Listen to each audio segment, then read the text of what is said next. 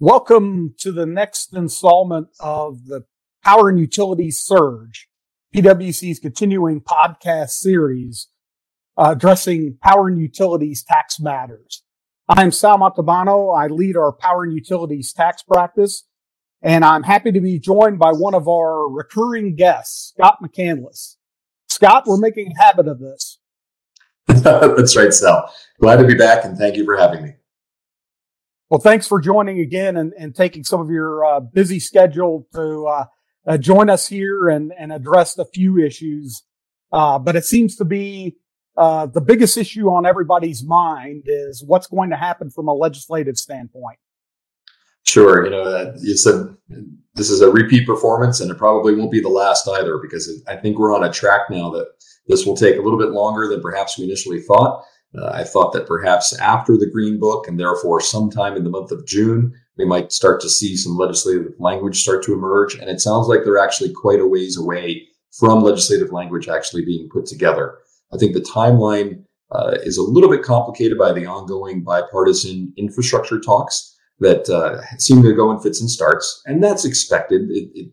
Sometimes they fall apart. We saw that at one stage where one part of the talks fell apart, and almost immediately another effort flooded into that vacuum. I think we're going to see some fits and starts on that for a little bit longer. But in the meantime, the Democrats are working on the predicate step, the budget resolution, which is the key thing that tees up a reconciliation package. And that will take a while. The budget resolution itself won't contain the legislative language. That will just contain some of the top line numbers in terms of what they want to spend and how much revenue they want to generate. And then they will put the pieces of that puzzle together later. But it'll probably be at least July and maybe even later before we start to see actual legislative text now as this process continues to flow forward. And just one last thought about that infrastructure package.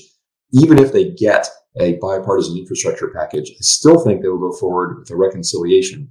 And the main driver for that reconciliation package would either be whatever's left from infrastructure that the Democrats wanted to achieve but did not get in the bipartisan package, or perhaps or it could be a climate change bill.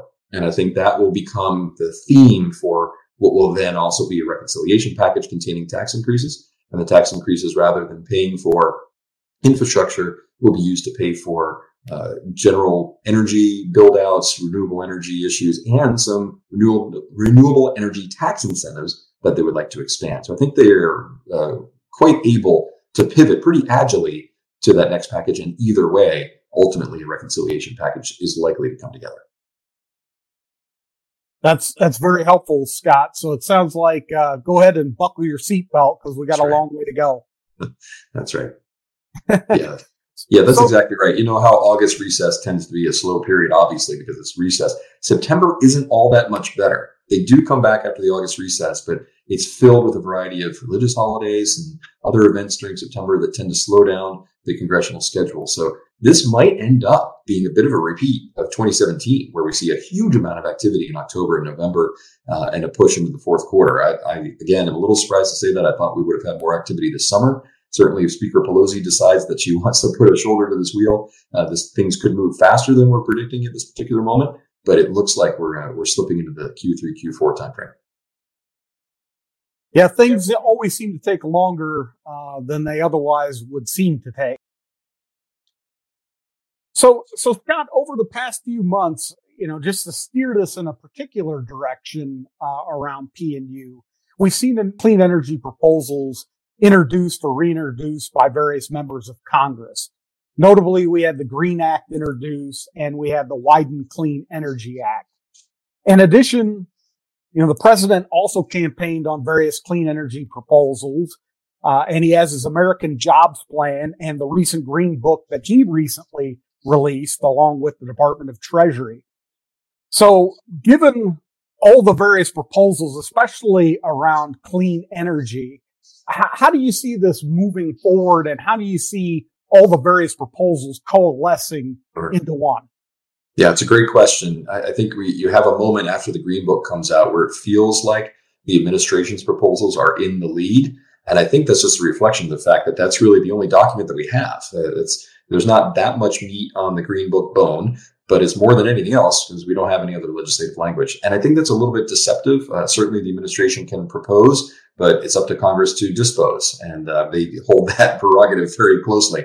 So I think ultimately what we'll see will be driven mainly by the congressional proposals. And of the two that are on the table, the two you mentioned, the House Green Act and then the Wyden proposals, I think the spine of this thing, the architecture, will be built around the House proposal. I think the Green Act is the more likely framework from which they will build. It's a little less radical than the Wyden proposal. And I think there's some merit to the basic Wyden idea of trying to clean up the tax provisions around energy, bucket them into their transportation versus energy production and so forth, and try to streamline them. I think there's a lot of merit to that idea, but I'm not sure if that's a bridge too far, and that the easier pathway here is really for them to take the Green Act, which is a little more traditional, and certainly every Democrat on the Ways and Means Committee has endorsed the Green Act. That by itself tells you, I think, where the direction is headed. So if I were to look at the main provisions that I think would be the building blocks for this, I would look to the Green Act. That's where I think most of the action will be. And then it will be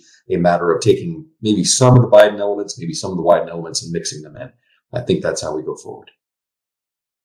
That's very helpful perspective, Scott. And it's interesting in that if you look at the various proposals, the Wyden proposals seem to be the most specific from an industry perspective, in the sense that there were provisions addressing normalization around transmission and energy storage. And there was a potential to opt out of investment tax credits and elect production tax credits for things like solar, which would take that out of the normalization rules. So, what we've seen from the House proposals and from the president's proposals, as you mentioned, much more straightforward kind of extension of a lot of the renewable energy provisions, with a little kickers added to it, such as energy storage and transmission, at least in the president's case. So that's interesting perspective that maybe we would start with the more simple proposals and then see what complexity may get added to it over time.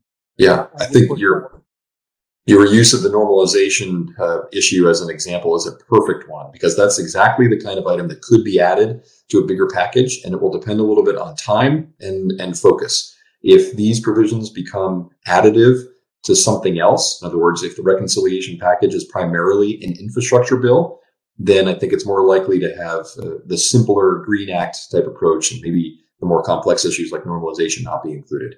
If the reconciliation project is instead more specifically focused around climate change or energy issues, then I think you have a better chance for some of those complexities to be understood, dealt with, and incorporated into the final bill, because it will be more of the focus. They'll have more attention to that. And I think that some of those merits will be drawn out. So it will depend a little bit on the setup, the amount of time and the amount of depth they're willing to spend and go on these issues, because I think there's a lot of merit to those normalization provisions. And I think that House members, even though they'll probably get most of the Green Act, would look favorably on something like normalization, the normalization proposal in the Wyden bill, just because they understand that that's been a fairly thoughtful approach, that somebody took the complex issue, figured out at least a possible opportunity for dealing with it, and therefore they might incorporate that. So they would look favorably on that work that had already been done. But I think it's really, to step back, it's really going to depend on the setup. If it's mainly an infrastructure bill, maybe you don't get to that level of detail. If it's more of a climate/energy bill, then the normalization provisions have a much better chance of being incorporated. Yeah. So speaking of that, and kind of the dichotomy and how these bills can go between infrastructure and a reconciliation bill, I think it's pretty clear that there's support for clean energy amongst the Democrats. It's in the president's proposal. It's in Senator Wyden's proposal. There's extensive support in the House. Where do the Republicans sit with regard to all this, especially if we're looking for bipartisan support for an infrastructure bill? Yeah, there's a pretty good gulf there between them, I think. I think Republicans had been pretty pleased with the path that we've been on for the last several years, that have been essentially ratcheting down and looking for essentially a graceful exit, if you would, from some of these. Maybe not completely eliminating them, but ratcheting down the begin construction dates and the extent of the credits, the percentage of the credits. They were happy with that, because I think that their theory here, their perspective is these things should be able to stand on their own by now. They've had these incentives for now quite a number of years, and those industries should be mature enough that they can stand on their own, and that's really the purpose for tax incentives, that you can get something off the ground that needs nurturing, but then let it fly on its own. So I think that was really their philosophy. I don't think that they would be completely opposed, however, to seeing some kind of extension or expansion of these credits. I do think that direct pay and the idea of making them refundable, which is very top of mind, it seems, and we'll get into that a little bit more in a moment here. Democrats seem to really like that. Republicans aren't too keen on that particular part of it, nor are they very excited about the idea, especially in the Wyden proposal, of eliminating some of the other energy provisions, specifically for oil and gas or extractive industries, as pay-fors or offsets to try to do more on the renewable side. So I think that they would have some pretty big chasms to bridge here if they were going to try to bring Republicans into the fold. And that's why I think that even if they do get a bipartisan infrastructure package, this won't be part of that. Rather, Democrats would turn to climate and energy and do so on their own. It would be a partisan exercise because I don't think they can bridge that gap with Republicans and really get where the Democrats want to go. No, that's very helpful, Scott. And it sounds like that there could be a lot of puzzle pieces here to try to fit together, sure, to get all the pieces in place, so to speak, to get something passed in the long run. Kind of taking it down one tangent, a lot of support in the president's plan around nuclear. So there's a standalone nuclear production tax credit out there that didn't seem to have support in some of the other bills that we've seen. I'm interested in what your take on seeing some sort of nuclear incentive make it to the finish line in this case. Yeah, I think it's fairly small. I was a little surprised to see that in the president's proposal. I think there's quite a bit of merit technologically and from a renewable, and especially if you're going to hit your targets. I think that the administration is probably recognizing that if they want to get to the goals set up by Paris or by their own administrative statements, that nuclear probably needs to be part of the mix. And correct me if I'm wrong, as I understand it, nuclear makes up something like 20% of our overall grid, but it makes up something like 50% of clean energy in the United States. And I think that's a little understood. And I think nuclear still has a little bit of a bad name around it, unfortunately. And I think that bad name is fairly common among Democratic perspectives, and therefore it's got a high hurdle to clear. But I think that the administration has included it because they recognize that without nuclear, it's difficult to hit some of their targets. So that's a tough conversation to come, but I think that it's unlikely that nuclear survives into the final bill as a result. Maybe some minor incentives for it, but I don't think anything very dramatic. Interesting perspective. Yeah. I know that's a very polarizing issue around nuclear power. And so it'll be interesting to see how that plays out. Maybe one last question for you, Scott, and it'll be a little bit of a difficult one, but I'll try to tee it up for you as much as possible. From what I'm hearing in the industry, given a lot of the provisions out there that would change where we're at around renewables, things like changes to the normalization provisions, or you reference direct pay as an option in a lot of the proposals out there as well. There seems to be a little bit of a paralyzing effect to companies right now because of the unknowns that are out there. If we get direct pay, that may send the company down one avenue as far as whether they pursue a build of their own and take the credits or direct pay themselves.